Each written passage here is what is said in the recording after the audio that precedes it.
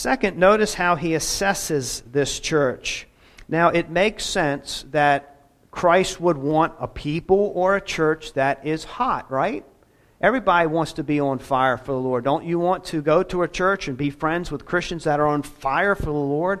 Meaning, yes, I do have a zeal for God. I do want to know Him. I do want to live for Him. And I want Christ to be known among the nations. That's a zeal. God gives us this will, and we adopt that as our plan and mission in life.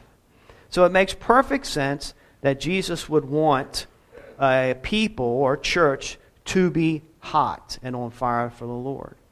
But where it gets a little fuzzy is when he says, well, you're just lukewarm. And if we keep in this spiritual metaphor, if a church that's hot is on fire for the Lord, then a church that's cold wants absolutely nothing to do with them, spiritually speaking. So why would Jesus say, I'd rather you be a church that wants nothing to do with me, where maybe there's just death, there's coldness, it's ice, there's no response, or a church that can't get enough of me? How does that make sense? Because isn't lukewarm, if you're going to use that metaphor, isn't it in the middle? I mean, at least you're warming up in the right direction. So what are we to do with this? It would seem like he would want someone that lukewarm would be better than somebody ice cold. Or maybe a better question would be, why does he even use that metaphor to begin with? Well, as I mentioned, Laodicea is in the Lycus Valley. And they had a lot of things going for them. It was a fertile valley. They had great pasture land, great produce, and so forth. But one of the things that they did not have going for them was water supply. They struggled with their water supply. So of the three cities in this valley, Hierapolis and Colossae and Laodicea, Hierapolis was known for their water supply in that they had hot springs. I don't know if you've ever been to a hot springs. We went to Colorado years ago, hot springs, to a ski resort, and they had hot springs, and we got in the hot springs. Hot springs are known for a lot of things. Oh, hot springs are great till you have to get out. And you're in Colorado at a ski resort, and you got to run to your locker and get dried and get dressed. Then it's not so therapeutic. But while you're in there, it's wonderful, and there's healing properties, relaxing properties to hot springs. So they were known for that. It had a value there. The water source had a value there in Hierapolis. The Colossae had the only cold water source, the good drinking water in this valley. They were known for that. Now, Laodicea didn't have either. They struggled with their water supply. So, what the Romans would do is they would pipe it in, just like we would do. They would pipe it in from another source so that this town, this city, had the water they needed for washing purposes, but also, everybody has to have water to drink, right? So they would pipe it in. Now, what I don't know is why they had to pipe into hot water, but they piped into a hot spring or a source of hot water. I don't know if it was Hierapolis. I couldn't find any of this in my research.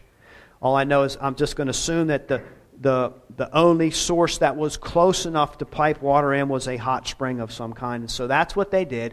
And so it started out hot, and as it went through the pipe, by the time it got to this city, it was lukewarm. And not only lukewarm, but it was filled with calcium carbonate and minerals. If you've ever had a water that's filled with a lot of minerals, it's just nasty tasting. So that's the idea here. That this water, piped in, it's lukewarm, it's filled with chemicals, and it is nasty. And people that would drink it would often spit it out of their mouth. So, I'm not making this up. It was known throughout the Roman Empire to have the nastiest water in the whole Roman Empire. And we know this because Cicero commented on this, that it was the foulest water in the entire Roman Empire. And he would know, he traveled it, but a lot of other people would know, because Laodicea, one of the reasons they were rich was because they were an important travel route. You kind of had to go through them depending on where you were coming from or going to. And so a lot of people traveled through there, and they had that reputation for the terrible, disgusting water. I think this helps us to understand Jesus' heart in this metaphor. So he's not teaching that to be ice cold towards him is better than being lukewarm here. The idea, like the water, is the spiritual condition of their hearts, in that they're just not useful for anything. You know, if you have the hot springs, they're useful for therapeutic reasons. You can go there and you can relax. Or a cold glass of water satisfies thirst. That's useful to me. When I'm thirsty, I want something to drink. But when you go here and you're thirsty and you want to be refreshed and you get this nasty chemical-tasting warm water, you just spit it out of your mouth. It doesn't do the job. It's not useful. It's good for nothing there. So you're hoping to get something out of it, and all you get is almost sick taste. So the idea is that this church has become useless to the Lord. Their lack of zeal, they don't have anything going for it as far as Christ is concerned. It's as revolting to him, the church is as revolting to Jesus as the water was revolting to Cicero. So, in other words, these are strong words, and your spiritual condition is disgusting. Like, I can't get anything out of it. All I can do is spit you out of my mouth. Now, to take it a bit further, we can work with hot and cold. We understand being on fire for the Lord. We also understand maybe the spiritual condition of coldness. But there's also a sense in which coldness, in some cases, is easier, a spiritual coldness is easier to work with and make progress than just a blah lukewarmness. And I'll give you an application to this from Timothy Keller, and I'm going to use this because he actually pastored in Hopewell, Virginia. Timothy Keller pastored there for when he was first starting his ministry. And here's what he had to say with his experience at church in Hopewell. He says, I remember when Kathy and I first moved to Virginia and we tried to start to reach out to the youth in the neighborhood. There were really two kinds of youth in our neighborhood in that little town in Virginia. The first were kids who just thought Christianity was stupid. They thought it wasn't true. They thought it was a crock. They were cold. Then you had kids who had been raised in various churches all their lives. Now, who would you rather minister to? What kind of teenager would you rather reach out to if you were trying to bring teenagers into connection with Jesus Christ and who He is and what He's done? I'll tell you, from his experience, it's the ones who didn't believe at all. You could talk with them. You could level with them. You could speak with them. If they actually came to believe, there was a zeal there. There was an intimacy. There was wonder. There was passion. There was joy. But when you talk to the kids who were raised in the churches for so long, now if you question their Christian beliefs, they'd be very offended. If you question their behavior, they would be very offended. And they said, I'm following all the rules. And yet, in the Bible studies, rather than actually attending to what you were talking about, they would snicker and tell jokes and laugh. They would take the whole thing lightly, and it was clear that they were blind to the beauty and wonder of the gospel. So there's a danger in spirituality to getting to this point where we are lukewarm, where the wonder of the gospel and the grace of God doesn't even touch us or tickle us or inspire us in any way, doesn't have an effect. The wonderful, beautiful, divine truths from heaven just wash right over us with no effect because we're more interested and more zealous in other things of the world. It's just like you set the thermostat for my comfort zone and that's it. And you stay there. You keep it at that temperature. It's like Don't put me in, coach. I'm fine on the bench. I'm comfortable. I've made a great life here on the bench. That's the church climate that Jesus is addressing. Another observation here is that Jesus doesn't respond like we might think. I mean, he's talking about spitting them out of his mouth. That's pretty harsh. And you might expect he's going to take them to the woodshed and discipline them greatly and send them to their rooms and so forth. But he says, I discipline those I love. I'm speaking to you in this way only because I have a deepest love for you. You have no zeal for me. I'm passionate for you. I care for you. I care about your well-being. I care about your spiritual status. And so all that I've written to you and the way I've assessed you, it's because I love you. I'm not kicking you out. I'm not sending you to your room. I want you to repent. Though you make my stomach turn, my heart is still turned towards you. I remember in this church when the water fountain downstairs was out of order for a while. And it didn't get cold. And so the water just like sat in it. People weren't using it much. Just sat there. And one time I went down to get a drink of nice cold water, and it was yuck. Spit it back out. That's what we're talking here. And for that reason, people kind of just stopped using it. Why even use a water fountain that the whole purpose is to be refreshed by it? So you get the idea, I think, here that Jesus is thirsty for his churches to be zealous for him. When he looks upon us, he wants to find a zeal. He wants to see desire. He wants to see a longing and a love for who he is and what he's about. That's refreshing to him. And it's not asking too much. It's really an expectation that we should have. Romans 12:1, therefore I urge you, brothers, in view of God's mercy, to offer your bodies as living sacrifices, holy and pleasing to God. This is your spiritual act of worship. When God gives himself to us in the way that he does, fully given to us, holding nothing back, though we deserve not an ounce of it, it just begs for some kind of response. And to not respond to that kind of love and care is just unthinkable.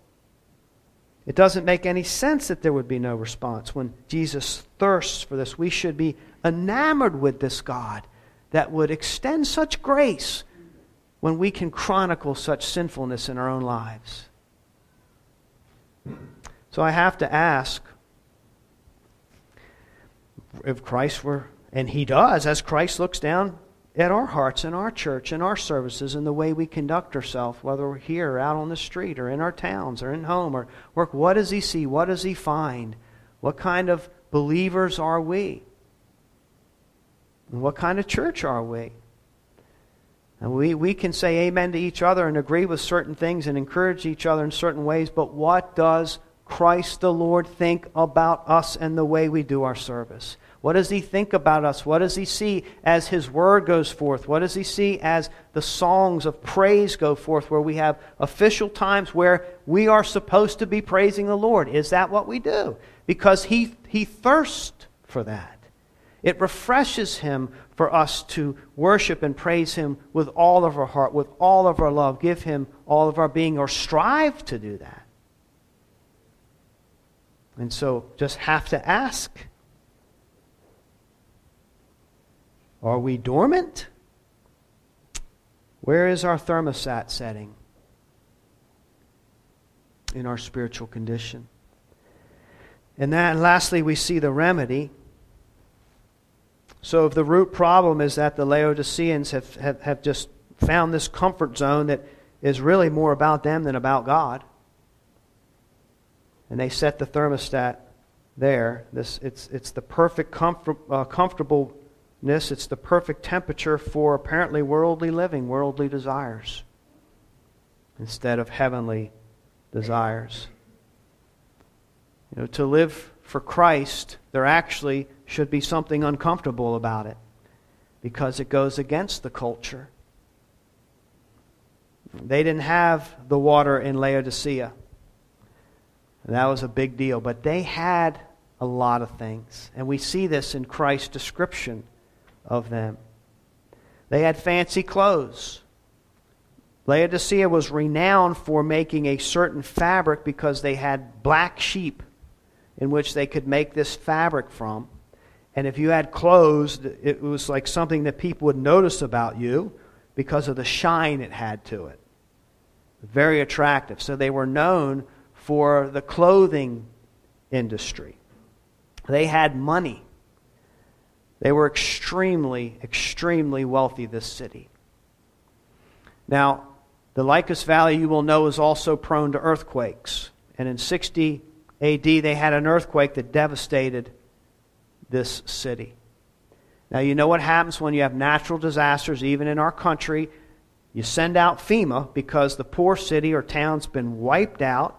They don't have enough money to rebuild. I mean, who has enough money to where we just lost everything? We need help. So the government comes in and the government helps and gives them a leg up to rebuild. Well, the Romans would do this as well. If a city benefited to them in any kind of way, they would put their money and their wealth towards it. Hey, we'll help you rebuild your city. You are instrumental to the means and the goodness of well-being of our empire. Well, Laodicea was so wealthy that when they were destroyed and Rome reached out to them to help them build their city, they said, no thanks. We got this. We actually do have enough money to rebuild our own city. And they prided themselves on this. D.A. Carson says, they actually wrote to the governor and said, we don't need your help, thank you. You can find little plaques that say, this was rebuilt at our own expense. They were proud of it. They were filthy rich. We got this. We can handle it. And the church was rich. And that attitude of we got this, we can handle it, crept in. We don't need anybody's help. And that attitude of self-sufficiency, when you can provide all of your own needs, why even ask God for anything? And that habit of self-sufficiency creeps in because they were so blessed with wealth. They forgot their need for God. They didn't know how poor they were. Another thing Laodicea had going for it was that they had this ophthalmic center here where they treated eye infections. Eye infections, I found out in my studies for this passage, were very common in that day because it was dusty and their fecal matter would get in the dust and blow into people's eyes because all the livestock there. And so there would be an infection, nasty, nasty infections that could cause people to go blind. I'm guessing it's kind of like pink eye. I mean, it would be pussy and everything else. That I don't want to go any farther to describe how gross it would be. And they had this remedy there. They were known for it. People would come and they could sell this remedy that would take care of this infection. It was like a poultice of some kind. It would get the poison out of the eye so that people could see again. So that's the things that they were known for, the things that they had in abundance. Now listen to what Jesus says to them in 17. You say I'm rich, I've prospered, and I need nothing, not realizing that you're wretched, pitiable, poor, blind, and naked. He just covered all the things that they're great in, all the things that they're known for, all the things they do well. People come to them for this reason, and he's saying, you don't have that in a spiritual sense. You have that in a worldly sense. You have just the opposite in a spiritual sense. You're spiritually impoverished. Your riches have made you poor to the things of God. You don't see them anymore. You don't depend on them anymore. You don't need to trust in them anymore because you think you have all the dots covered and all your bases covered. But you have no purchasing power. Your spiritual bank account is empty. Apart from the Holy Spirit, you're blind. You can't see anything without.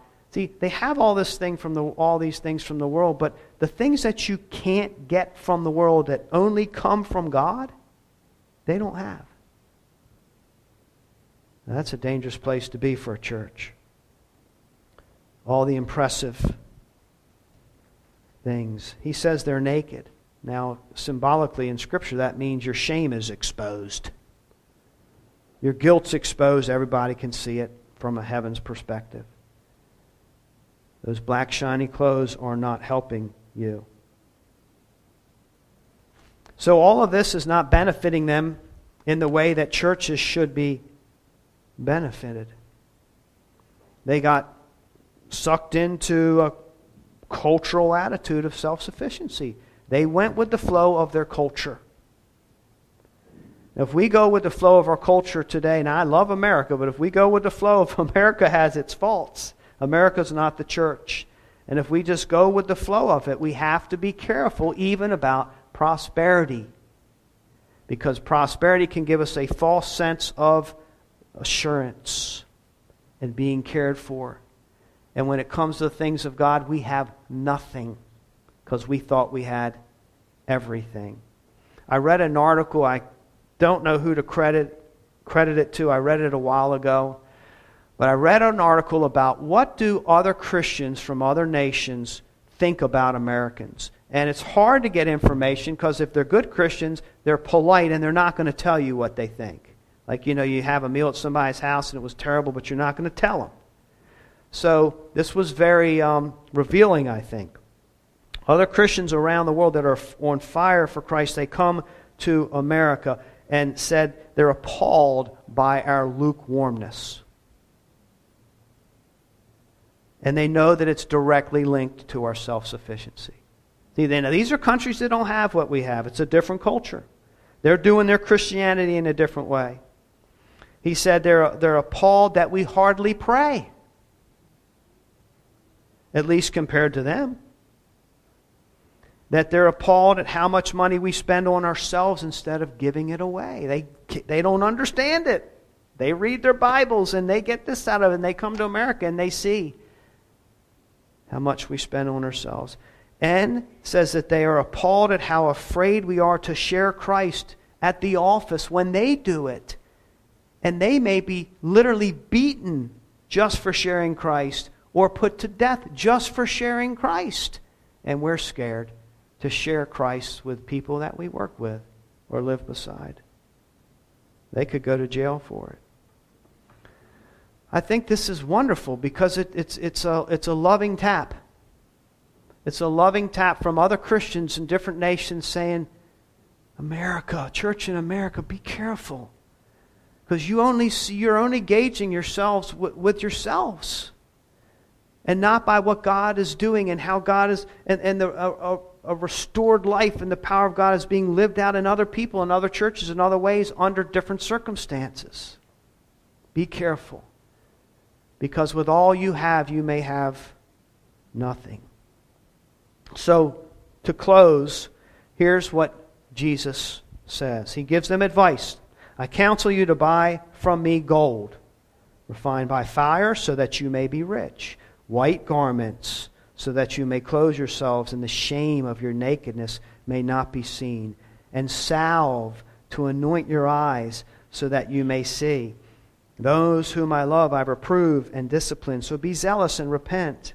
Behold, I stand at the door and knock. If anyone hears my voice and opens the door, I will come into him and eat with him and he with me. So there's the advice. In this, we find the remedy. We break this down very quickly. Gold is representative of, if you're golden before the Lord, you're full of grace. You're valuable to Him because His grace has been applied in your life. The only way that we can be pleasing to God is if we possess God's grace. We can't do it in our works. They do not impress Him.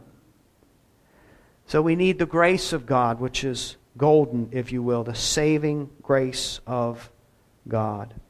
Second, he says, buy the white raiment. What you have just exposes your guilt and shame. What you need is you need to be covered. You need to be covered in the righteousness of Christ, robed with the works of Christ, because yours only condemn you. And third, the salve. Buy my salve, because your lukewarmness, you're blinded to the things of the Spirit and the things of the kingdom of heaven. Let me open your eyes to who I am and what I'm doing and how I can change you and how I can change the world. Open your eyes to God's love. That rebuke is a rebuke in love. And open your eyes to fellowship. Here I am, I stand at the door and knock. Isn't that an interesting way for Jesus to appeal to them? Because in that culture, when you invited somebody into your house, it was a very intimate, personable thing. It was like a relation. You shared the privacy of your home. You shared the privacy of your life. And so Jesus is saying, let me in. He's not asking for a business transaction. He's not asking for us to, I can check this off my list. Let me into your life. I'm right here and I'm standing on the door and I'm knocking. Even though you're lukewarm to me, I want a relationship with you because I can change that when you avail yourself to me. Let's visit. Let's talk. Share everything. I want to hear it all. That's how relational God is, and He desires that for us. And then lastly, to the one who conquers, I will grant him to sit with me on my throne, as I also conquered and sat down with my Father on His throne. Him who has an ear, let him hear what the Spirit says to the churches. That Jesus is sitting on the throne. He's on top of the world. Why and how? Because He earned it. Because He conquered it. He conquered the enemies of all that is right and good. He's submitting and subjecting the enemies of God under His footstool. That's what Jesus is accomplishing even right now as I speak. It started when He walked out of the tomb. Victory over sin and death. And He will bring it all into subjection. That's what the book of Revelation is about. It tells us what's going to happen and how He's going to do it and how He will conquer His enemies. Theoretically, they're already conquered. He won the battle. It's just the final skirmishes that need to be taken care of. He earned it. Why would we reign and rule with Him? Why would He invite us up into His seat? Because He gained it for us. And He's a gracious, generous God. And the things that we conquer because He grants us the power, the staying power, the faithfulness, the overcoming, the conquering power to do so. Well, let me close with another quote from Timothy Keller. You know why you can, get a white robe? Because He was stripped naked on the cross. You know why you can have His spiritual wealth? Because He was absolutely impoverished. Do you know why you can have sight? Why you no longer have to be blind? Because as they were crucifying Him, they put a blindfold on Him and they pounded His face and they said, "Prophesy, who hit you?" He was stripped so you could be clothed. He was impoverished so you could be rich. He was blinded so you could see. He was jealous for you because He was jealous for you. Because He set His love on you intensely. It was an explosion of service on our behalf, but it was a cosmic service that changed the world. That's a challenge. It's a challenge to sit here and read the words of Christ that I am knocking on the door of your heart. And I want to come in and do life with you. I want to give myself with you, counsel you, advise you, help you, come alongside you, set you free from your sins, set you free from deception and things that you've believed your whole lives. What are we going to do with that knock that is there for us? May God give us the grace this morning as individuals, and may God give us the grace this morning as a church to go to that thermostat and to crank it up. To crank up our joy and our zeal for the glory of God, because that's why we exist. May God bless the preaching of His word this morning.